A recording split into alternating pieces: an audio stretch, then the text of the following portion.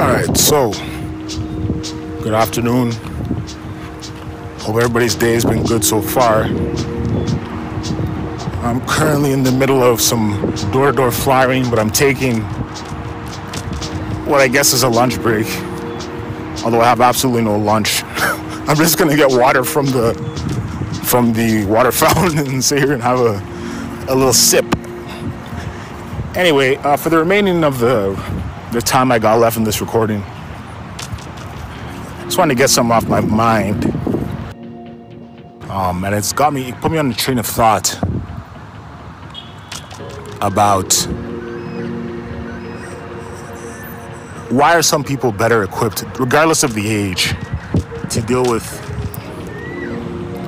what is now kind of termed as cyberbullying, but it's really like trolls, people talking shit to you. It's a hyper accelerated. That's not really the term I'm trying to use here. It's basically what you experience in the real world, right? People talking shit to you in real life, but you can ignore them and you leave the physical vicinity of that person. But in the digital world, trolls can follow you all over the place and so on. So I was reflecting on a bit about, my own experience with this stuff. I'm thinking back to being 9-10 years old,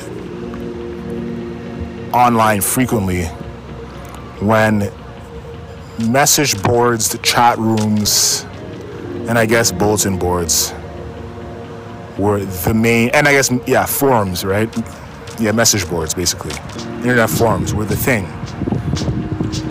And constantly engaging, especially if it's a forum that you constantly go to and it's the same trolls and the same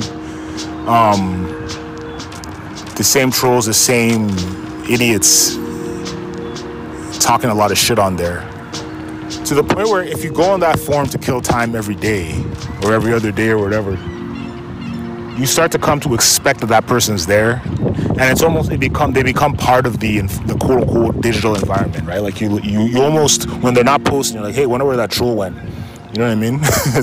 So I guess that's what I'm saying here is, those of us who have an experience with an online space in which trolls existed, in which I guess quote unquote, it's not really cyberbullying to the extent that it's become now.